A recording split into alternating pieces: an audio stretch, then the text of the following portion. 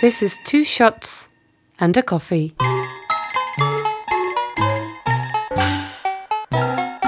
In this episode of 2 shots and a coffee, Jimi, Tenor and Felix Kubin will be talking about the art of composition and the legendary Japanese synth MS-20. In this program, you'll hear music from Felix Kubin, Holger Hiller and Paul Hindemith. Enjoy. Is this part of the thing already? Ha ha ha ha ha ha! If I laugh, it gets... okay. Ha ha ha ha! Ha ha! We shouldn't laugh too much. Ha ha ha ha ha! Well, you can laugh now. Hella bella bella. Let me just check one thing. Sorry. Hella bella bella. Okay, yeah. Okay, it's the left channel. Yeah, they are mixed up. Okay. So, I'm recording. I have 3 hours time. On the recorder, but we don't need so much, no. Maybe 45 minutes. And I also want to talk about Hindemith. How do you pronounce Hindemith? Hindemith? Hindemith, yeah. Yeah, Hindemith. Yeah. Okay. Paul Hindemith. All right. So I think we can start the first episode of 2 shots and a coffee. Oh, yeah. And now I need the 2 shots. Yeah, well, let's drink one first. One, yeah. And I want to introduce you. So my first guest is Felix Kubin from Hamburg, and now we start with we don't need it. Or do we keep sipping the drink, or is it like one go? Shot means go. One go. It's like one go. Yeah, otherwise it's not really a shot.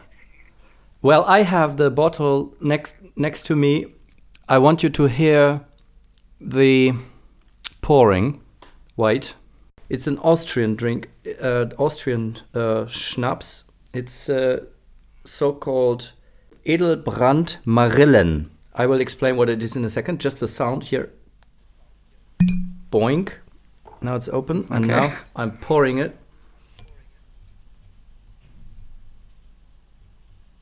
Pouring is completely quiet. Sounds like I've poured nothing. Oh, no.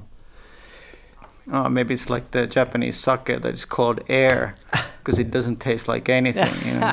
It tastes very much. Actually, this is, I think, from Tirol, because it's actually, I bought it in an Italian shop. It's called Südtirol, South Tirol. That's right. Might be so it's already, Italian, actually. It's probably Italian, yeah. Südtiroler Gutsbrennerei. Marillen Aquavit di Albicocche or Albicoque. I don't know exactly. Albicoche or Albicoque. You don't speak South Tyrol. Not yet, no. Yeah. That's something like apricot, but a bit different but very close to apricot, like smaller apricots. Okay. I drink now, yeah? So let's drink. So, okay, Keep here we go. Keep this.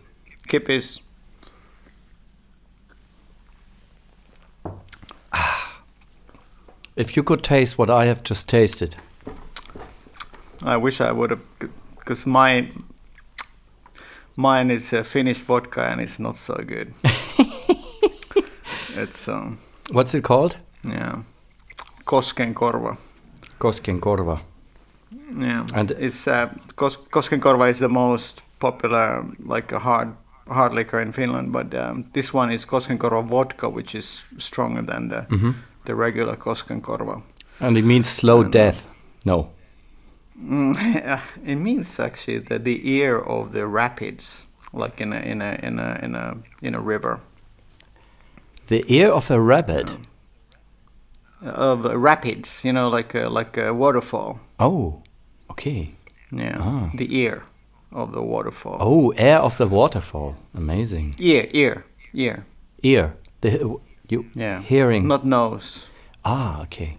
So let's talk about your music and how did you start with music and did you start with the MS-20? I know you're the expert of MS-20, the Korg synthesizer, but was that your first instrument or you started playing something else? Yeah, the MS-20 was my second instrument. Okay. My first instrument was an old organ called Echo. Oh, Italian one, huh? Yeah, Italian. It was very heavy and it sounded quite, I wouldn't say dull, but simple, let's say. Yeah. And the interesting thing about that organ was that when I started at the age of 8, to play. Yeah. And I was probably still am hot-tempered. So every time I got really angry because I couldn't get a phrase right, I would just hit on the organ. And then the keys that I hit would get stuck. They would get stuck. And then permanently, yeah. So first I got my father and asked him, hey, what can we do? And I'm sorry. And he just opened it and found a trick, what you had to do, because I obviously hit them out of their certain slots, and then I needed to put them back. So I became quite an expert in this pretty soon.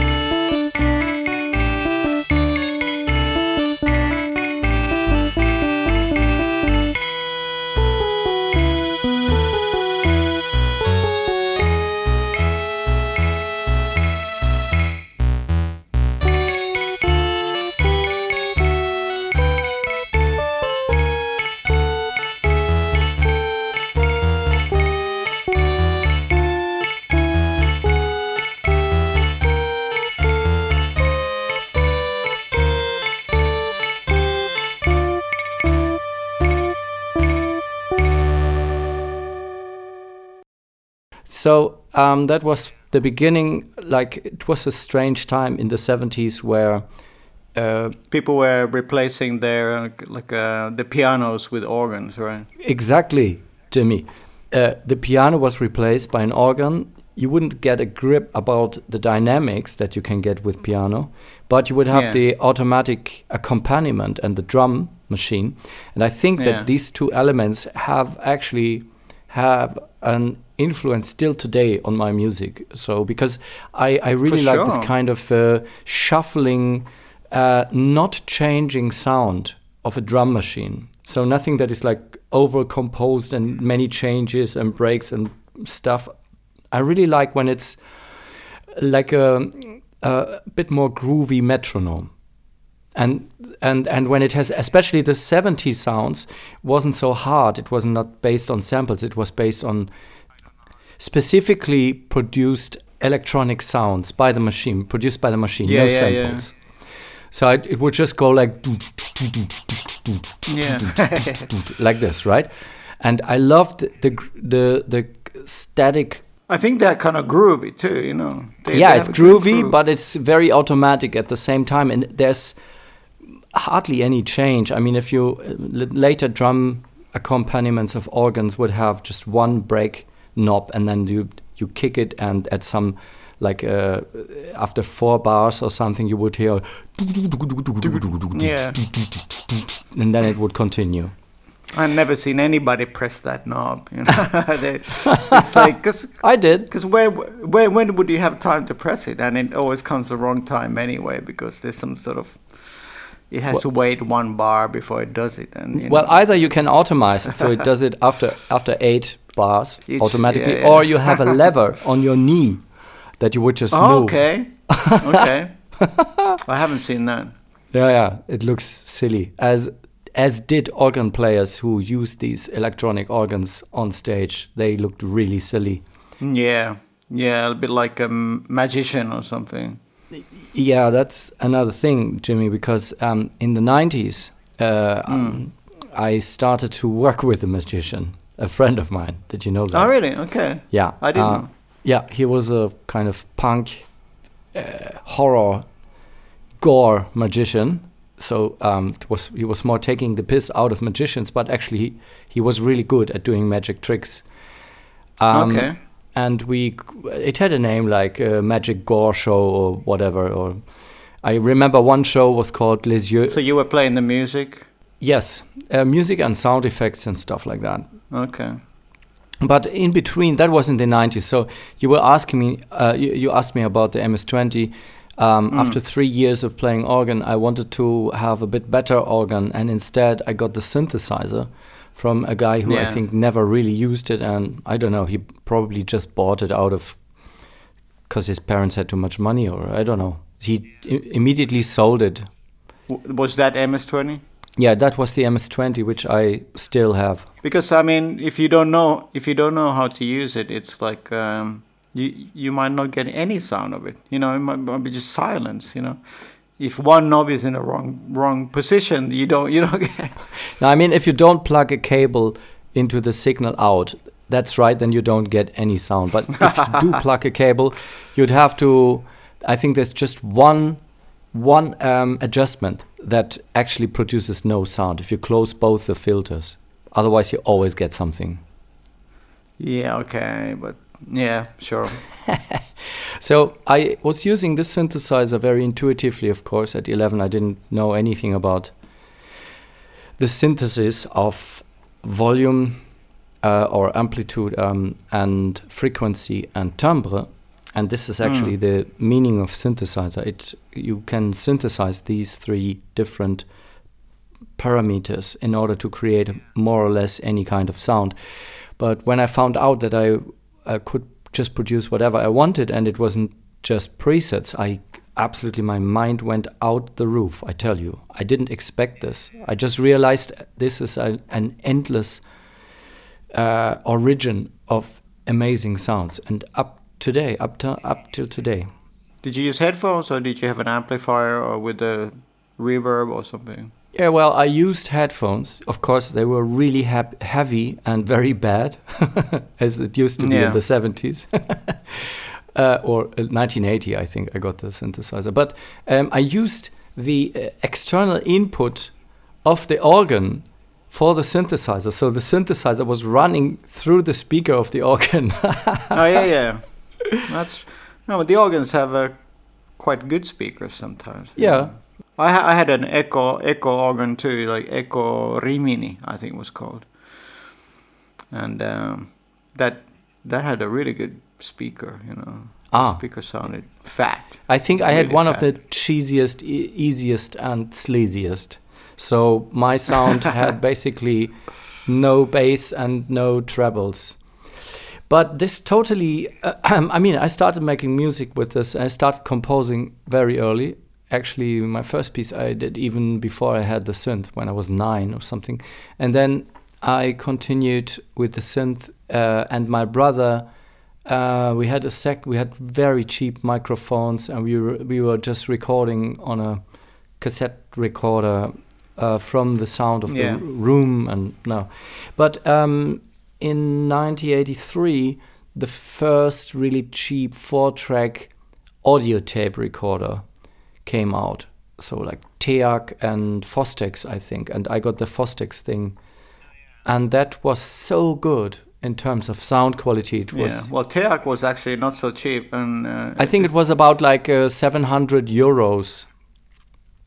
Fostex was like 700 euros at that time. And the quality was so good, even though it just used Dolby B, that until today, all the music I made with it, people still think that these tracks are fake. Eines Tages setzen sich 5 Chemiker zusammen, fassen den Plan, die Menschheit zu beherrschen. Sie sind dabei, ein hochgefährliches Gemisch zu erfinden. Sie sind dabei, ein hochgefährliches Gemisch zu erfinden. Sie sind dabei, ein hochgefährliches Gemisch zu erfinden. Passt auf, denn irgendwann haben sie es geschafft. Passt auf, denn irgendwann haben sie es geschafft. Passt auf, denn irgendwann haben sie es geschafft.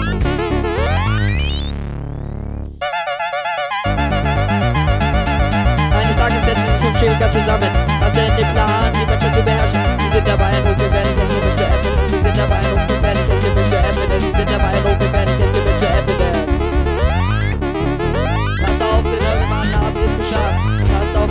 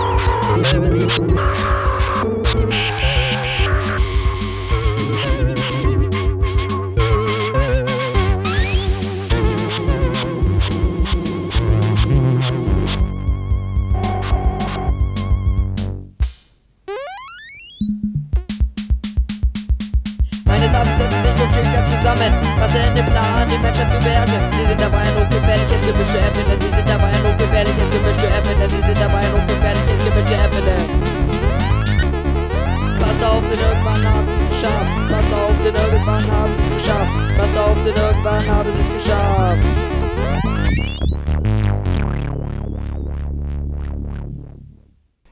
There was a big fashion of what we called Minimalmusik, like minimal, to produce minimal music.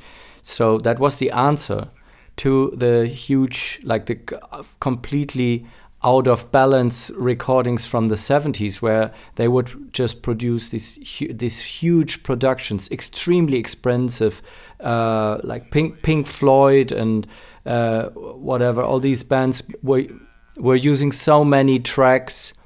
Yeah, they were staying in the studio for months, you know, mostly playing squash or whatever, sometimes a year, and really living there. And they were using tons of layers of sounds. And now suddenly this lo-fi DIY sound became very fashionable, and that was very practical for me because I had no more than 4 tracks. So I could just produce this kind of minimal sound, and it sounded pretty good. But hey, it's time for the next already. shot. Next shot, yeah. I'm up for it. Time flies. Yeah.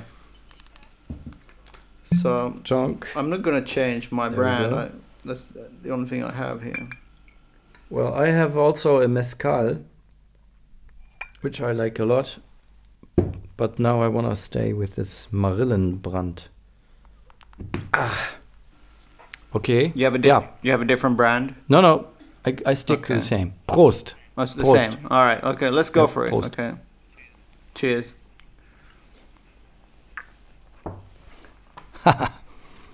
Man, this is... herrlich. Jeez. I don't normally drink hard liquor, but, you know, because of this radio show, I have to. Yeah. How many shows are you good. producing per month? 4 or? I don't. No, it's 1 a month. Oh, 1 a month. So Okay. I'm still safe. I'm safe. I do this for the art. Of course. For the Kunst. Hey, so I wanted to talk to you about musical education, because I think you once told me that when you were in high school or something, you had to do exam of Hindemith. But what was it? Because I just got 2 books from the library of Hindemith. One is Craft of Musical Composition, and the other one is Exercises in 2-part Writing. And I think my friends have been doing this 2-part writing in the university, and I tried to do it, and I don't understand anything, you know, like 2-part writing. I think I can write music, how could you? but I try to translate this to German. 2-part referring to what? You have only like 2 monophonic lines that you just two like 2 vocalists or 2 MS-20s playing, and then you have to figure out the right way to do the whole composition only with these 2 notes. Interesting. I think that I released a record called Wir bauen eine Stadt, and I forgot the name of the lyricist, the guy who wrote the lyrics, but it's this Spiel für Kinder, and it's about a city where everything is described as being populated just by children. So the mayor is a child, the bakery is run by children, and it's kind of cute, but at the same time some parts are like close to racism. Which was, of course, a bit, or let's say to imperialism, due to the times when it was written, I think in 1930.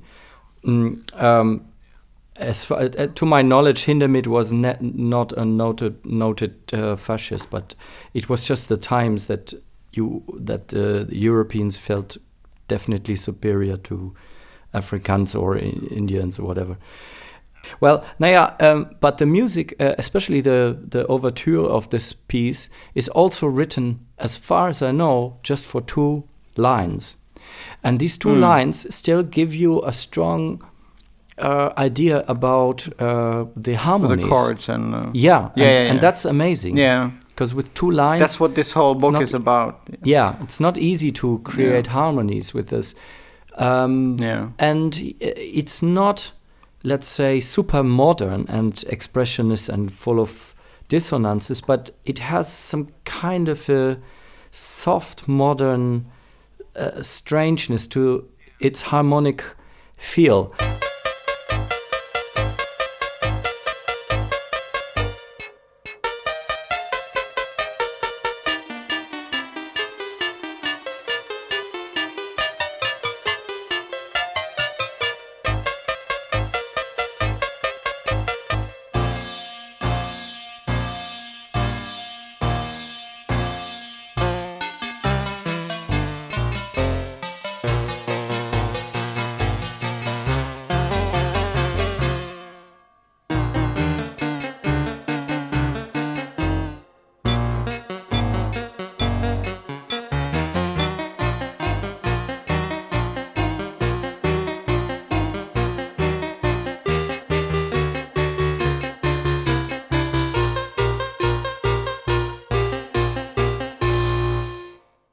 So you had the Hindemith chord chord scheme, which was like 4 different forms.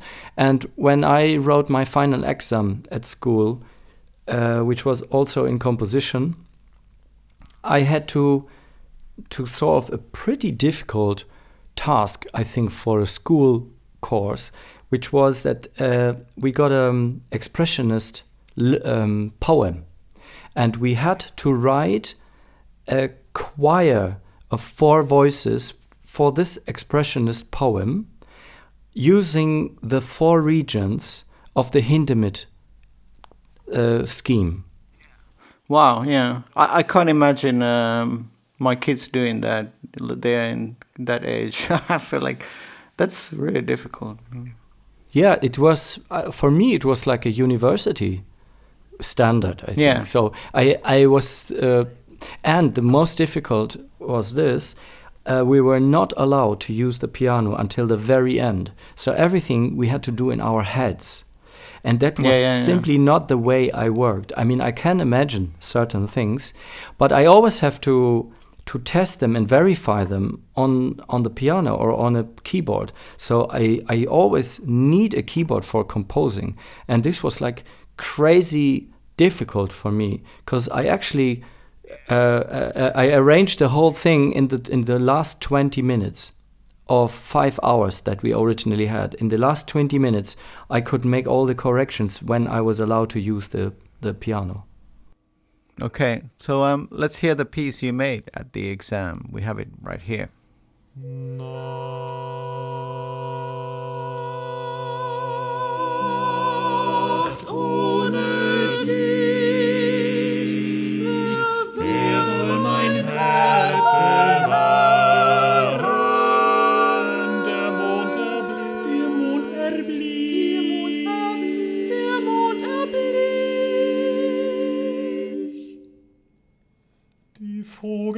Die Vogelwolken fahren,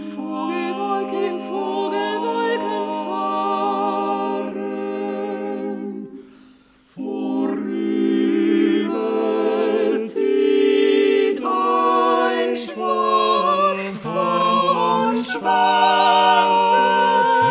Jahren. But I think this is kind of old school way of making music, because nowadays, I mean, of course, because you work with MS-20, and before you try things with MS-20, you don't know what you're going to have, right? Yeah, genau. There's no way to know like what's going to come out from the synthesizer. And also, if you work with samples, I mean, if you don't try, you trim the samples, you tune them, and like let's say like in hip hop, you have the let's say the song, the original song where the sample is from, it goes from in A key of A, but you take another sample which goes from E flat. Yeah. But somehow they work together. I mean, nobody knows why, but somehow there's something new. And I don't think you can do this kind of composition in your head if you work with modern electronic things. I That's think very it's difficult for sure. I mean, I know a composer who actually just stands in front of the window and he has no instruments around him, nothing to verify his ideas with, and he just starts composing and writing scores from his head. That's sure. I don't know. Now I always need the hands-on thing. I can imagine. I mean, when I listen to tunes, I'm trained to listen and analyze them, and I could probably write them down pretty exactly. Also, the harmonies, if they are not too atonal, then I can listen to a song and I can write it down. But when I compose, I feel much better when I can touch the keys of an instrument, of a keyboard. I mean, just to also sometimes I try things out. I mean, just I half randomly touch the keys and I find things. Yeah. I think it's very nice to compose and find things, and not just to compose and rule the material. This idea of I have to control and rule the material and it's all mine and I form it just completely as I want. I like when accidents happen and things happen that I didn't plan, and they are even better than what I planned, and then I include them in my work. Yeah, I think a lot of artists, I think they embrace the idea of a chance, and that is, that's why when the digital synthesizers came, like they were too clean, there was no accident. So I think was it Brian Eno, he suggested to have like a bug in the operating system of the synth that it would make a glitch every once in a while for the musicians to get ideas. I heard the story of Goody Pal, this artist from Copenhagen.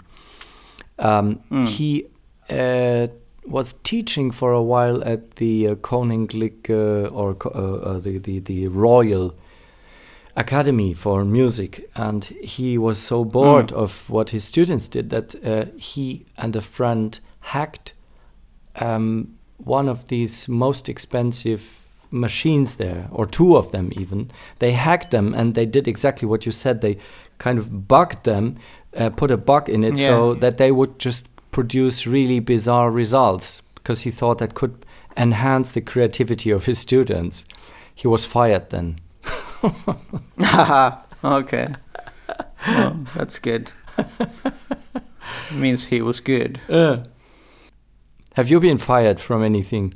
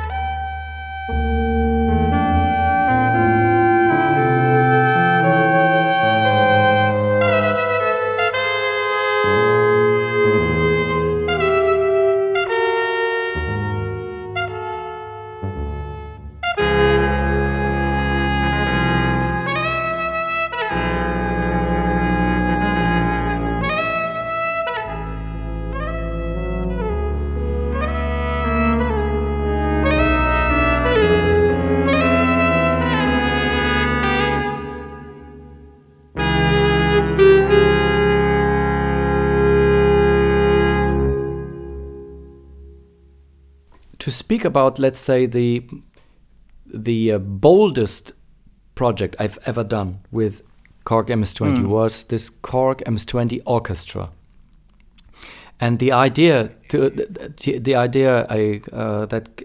of that came up when I thought how I knew few people who had the Korg MS-20, and I always thought it could be really funny to teach a class, but really as a performance, to have a class with several people sitting there with a Korg MS-20, you know, instead of like in old times when you would have a frog on the table and you would just make experiments with a frog or with some, I don't know, with like chemical fluids in the classroom. Instead of that, you would have the MS-20, and you would just experiment in pairs with that. So I had this image in my brain. So I mentioned this to a promoter from Ghent in Belgium, and she liked the idea, and later on called me back or wrote me and said, hey, let's do it. Let's do this Korg MS-20 thing, and let's use 20 Korg MS-20. Because I always thought about 5 or 6. Oh, this year you should do this now is 2020, so... Exactly. This year it's even, this would be the perfect year to perform it again, actually. But anyway, and this was in 2016, I think. And it was a class of students from the Lucas School of Art in Ghent, and they were all not really familiar with synthesizers, maybe one or two, and the others had never touched a synthesizer. So this. But were they musicians? No, they weren't. They came from completely different just owned backgrounds. The instrument, or yeah, they were artists, but with totally different backgrounds than music. Okay. So they were all amateurs and completely mixed, girls and boys. And they were, I had like 3 or 4 days to develop something with them that would be performed at the end at the Vorreut, a nice venue in Ghent. Yeah. And so I had hardly any time. I mean, I was just testing things with them. Then I made notes. And while they were going to lunch, I was writing down feverishly the composition. And one of the, I mean, there were 3 pieces. Was it like a graphical score? Or what kind of score did you make? Like, was it like a graphical score, or did you, or just like words, or what words kind of and notations? Not a score at all that would just be written like one of these really elaborate scores with a precise time signature and so on. I didn't have time for that, but I wrote down which stages of sound we would achieve and how we would go from one sound to another. I thought about how is it possible to create an orchestra of synthesizers, because already with one MS-20 you can create a complete like chaos and anarchy and explosions and whatever on a stereo PA. Sure. So I thought, how will it be possible to tame 20 players and to make it possible that they know what in the sounds they are playing and what not? And the only solution I could find was that everyone had to have their own speaker.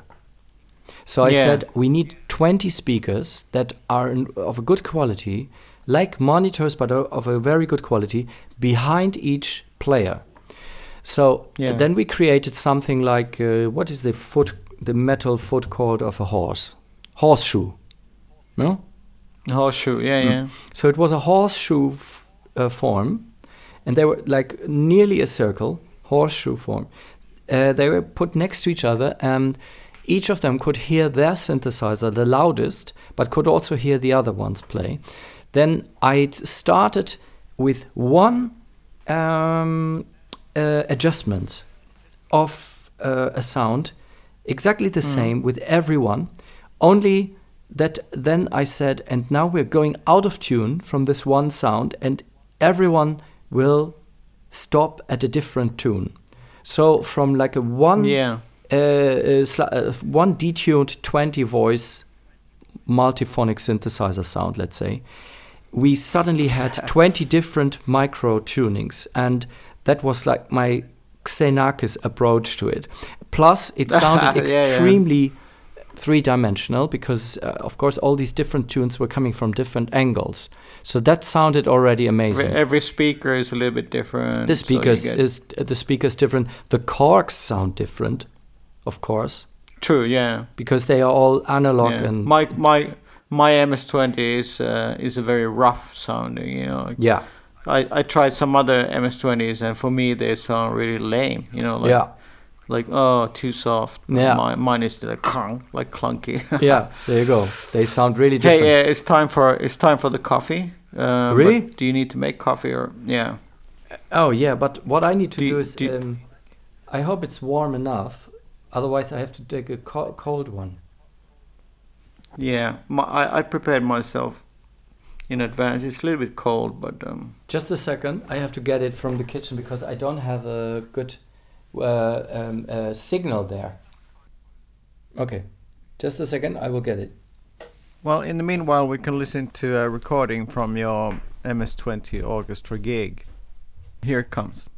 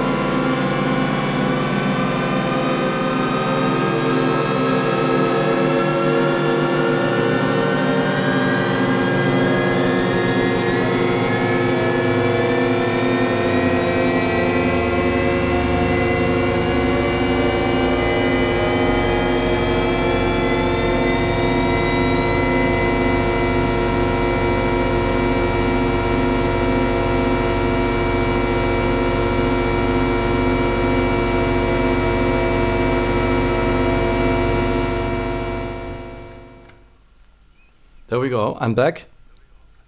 Okay. Hello? So what kind of coffee you have? There you are. Now, yeah, I'm back. So it's more like a espresso. Is that bad? No, yeah, I have to. You know, I've recently bought this kind of mechanical grinder. You know, so I grind my espresso from the beans. Oh. I didn't used to do it before because I hated the sound. You know, the. But now when I bought this like a mechanical thing, it's very peaceful and you just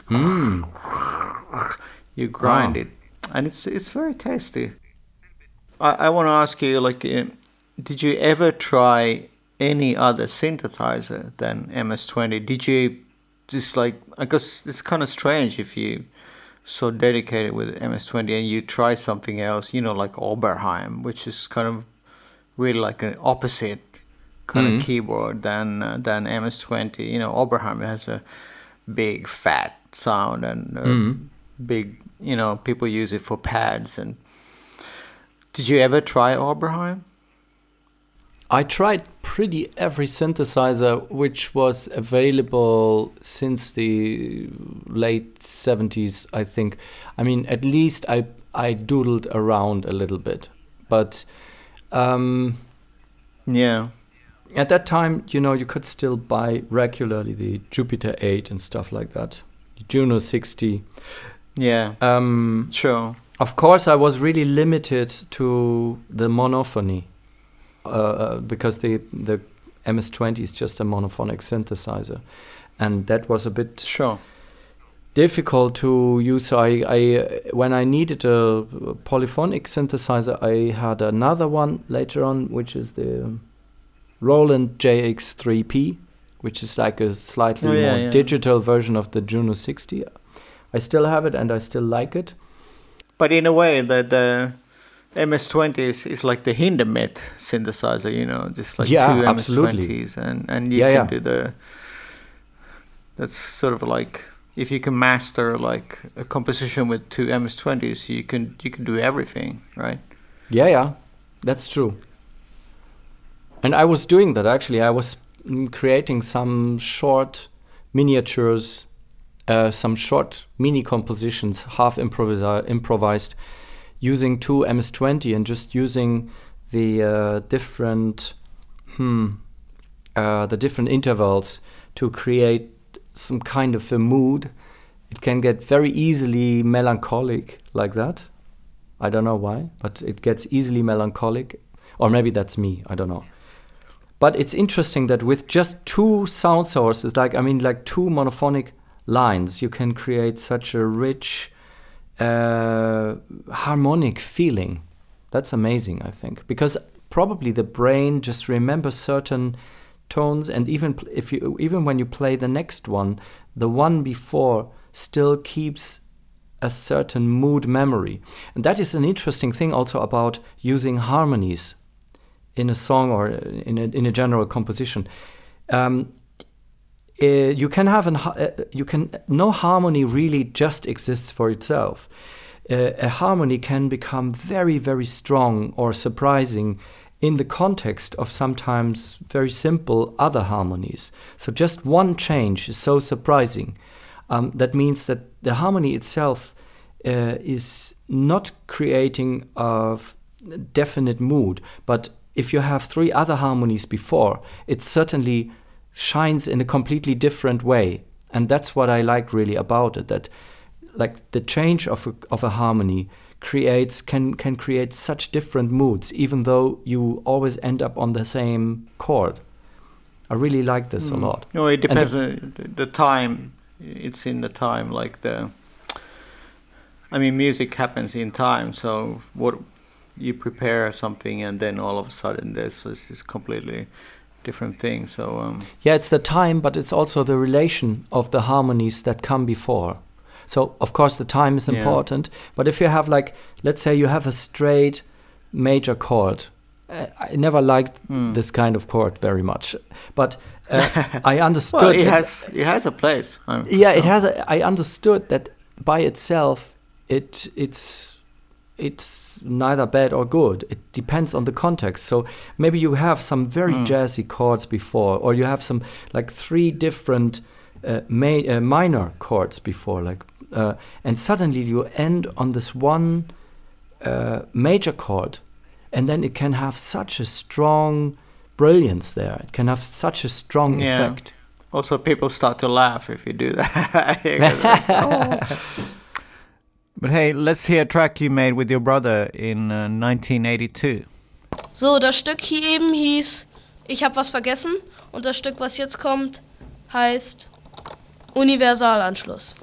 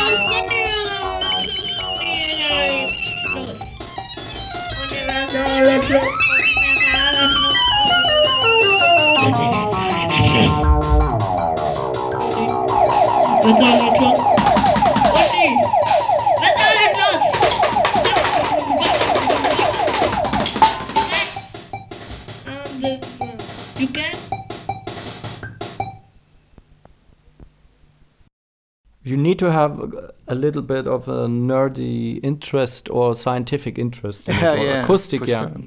I have that. I guess because I'm a very impatient person, but I have that a little bit because my father was a scientist, and I think that the way that he approached certain solutions for problems, or that he was looking at certain mechanisms or things in life, was something that I found really intriguing, and was trying to understand how he works. And I understood that sometimes this is it's breaking. necessary Hold to. Sorry? Yeah, my sound is breaking. Okay. Well, I just said can you say that. something? Oh yeah, now I can hear. Now I'm back. I just said that for me, I learned from the methods that my father used to understand certain phenomena in the nature, or Like what? he was working a lot actually with microcosmos things, like with X-rays stuff, because he was an atomic physicist, atom physicist. Okay. So he was Yeah. using methods which are in the invisible world and can actually only be measured or calculated, but you can't really see them easily. So the way that he worked was interesting for me, and I forced myself to become patient and to understand the parameters of a system. And after I played around with my Korg synth, I really wanted to know what actually every function of it means and how it works. So I bought a book about acoustics, and I learned it when I was 16, I guess. So it's the same with every synthesizer. I take time to understand what actually is happening there, and then I know it. That doesn't mean I can use it intuitively really fast, but I know what's going on, and I can try things out with a bit more patience and a bit more methodological. Yeah, no, it's good. Way of- I yeah. didn't used to read the manuals at all, and that's really stupid, because if you read the whole manual and then you learn the synth, it's so much easier, so much better. Yeah. Unless the manual is a Japanese manual, because they are useless. The translations of Japanese manuals can be very, very funny, actually. But no, I mean, it's like when I think the manuals are written in a wrong way, because they are written in a way as if you would take a dictionary and try to learn a language. You would never learn a language when using a dictionary. So they are not really trying to tell you how to get into the synthesizer in a playful and intuitive way. I don't know. I mean, I try to avoid the manual as much as possible. And then if I don't get any further, then I start to read it. But because manuals are so bizarre, I made a whole radio play about manuals. Did I tell you that? It's called Wiederhole 1 bis 8. Repeat 1 to 8. That's only about manuals and how they fail. True. It's like a huge 50-minute collage of manuals, including explanation of how a sequencer works. Yeah. The first time I use a sequencer, you put the machine on and you start turning the knobs, and it's great. Immediately, like in 2 seconds, it's like, yeah, wow, I get this. And but I heard like what's his name, Stockhausen. The sequencer was like a reel-to-reel tape that it would have like a signal every once in a while. Like endless tape that they would use that as the trigger signal for sequencer. Really? With a sound signal on it, like tick, tick, tick, tick, tick. Okay. Yeah. And they would just tape maybe like 2 or 3, depends what the tempo was, and that signal would trigger the electronics. Oh, this sounds amazing. I'm sometimes surprised of the how far Stockhausen examined certain technical gear. Like, for example, he made a really interesting and strange piece just with a vocoder as a soundtrack for a film by the Kwai brothers. I don't remember the name of the film, but I can find it out for you. Okay. The soundtrack is just amazing, and it's so strange. He's using the vocoder, but in a such different way than you would do it in the 70s. Usually, it was used for robot voices and disco sound effects and whatever, or robots. But he's using that in such a different way, and it's kind of spooky. The piece, it's really, really nice. And the film is quite odd too, because the Kwai brothers always produced this special films that had a narrative, but the narrative would be super unlogical or very dreamlike.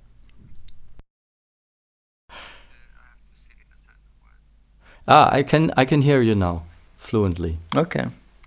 Like I think that's fine.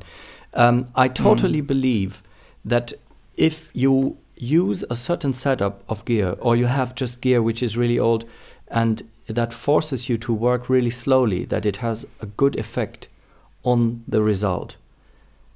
Me too, yeah. Like the editing with tape is really different than the editing in Pro Tools or any other DAW, where you can make cuts and edits super fast.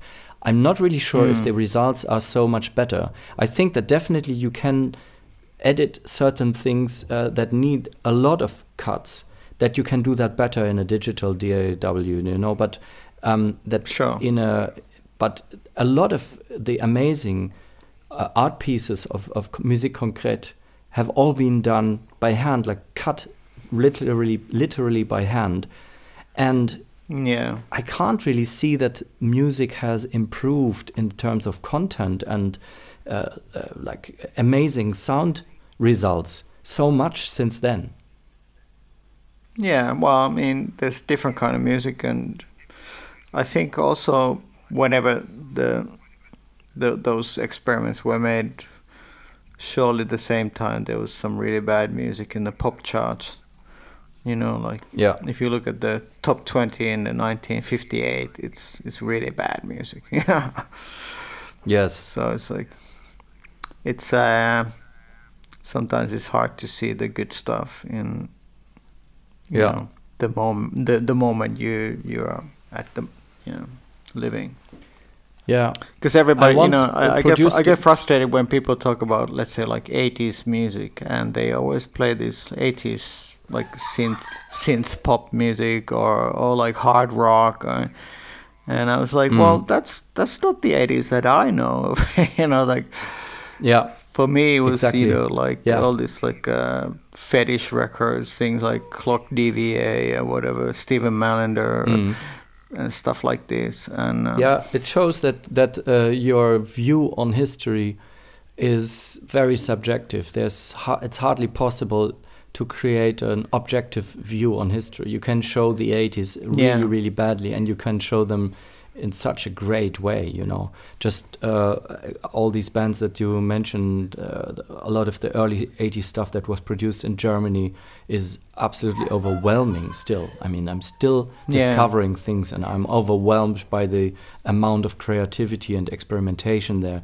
And already in 85, 86, stuff like Public Enemy started to come up, and I think that It Takes a Nation to Hold Us Back is from 87, and that's already an amazing piece of like the hip-hop art with sampling, very, very pioneering use of samples.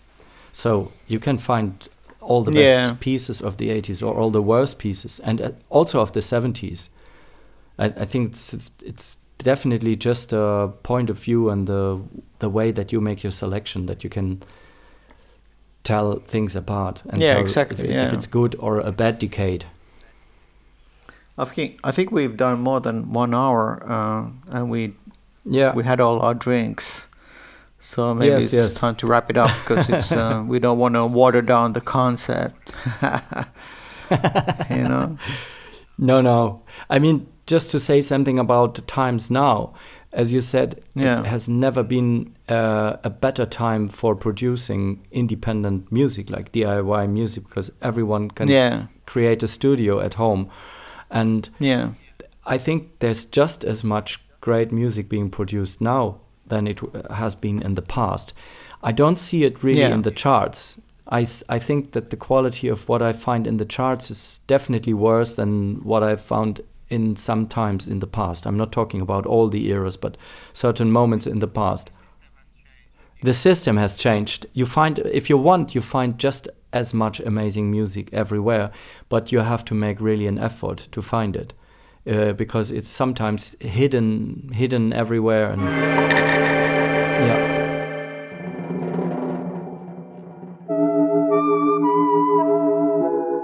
That was Felix Kubin in conversation with Jimi Tenor.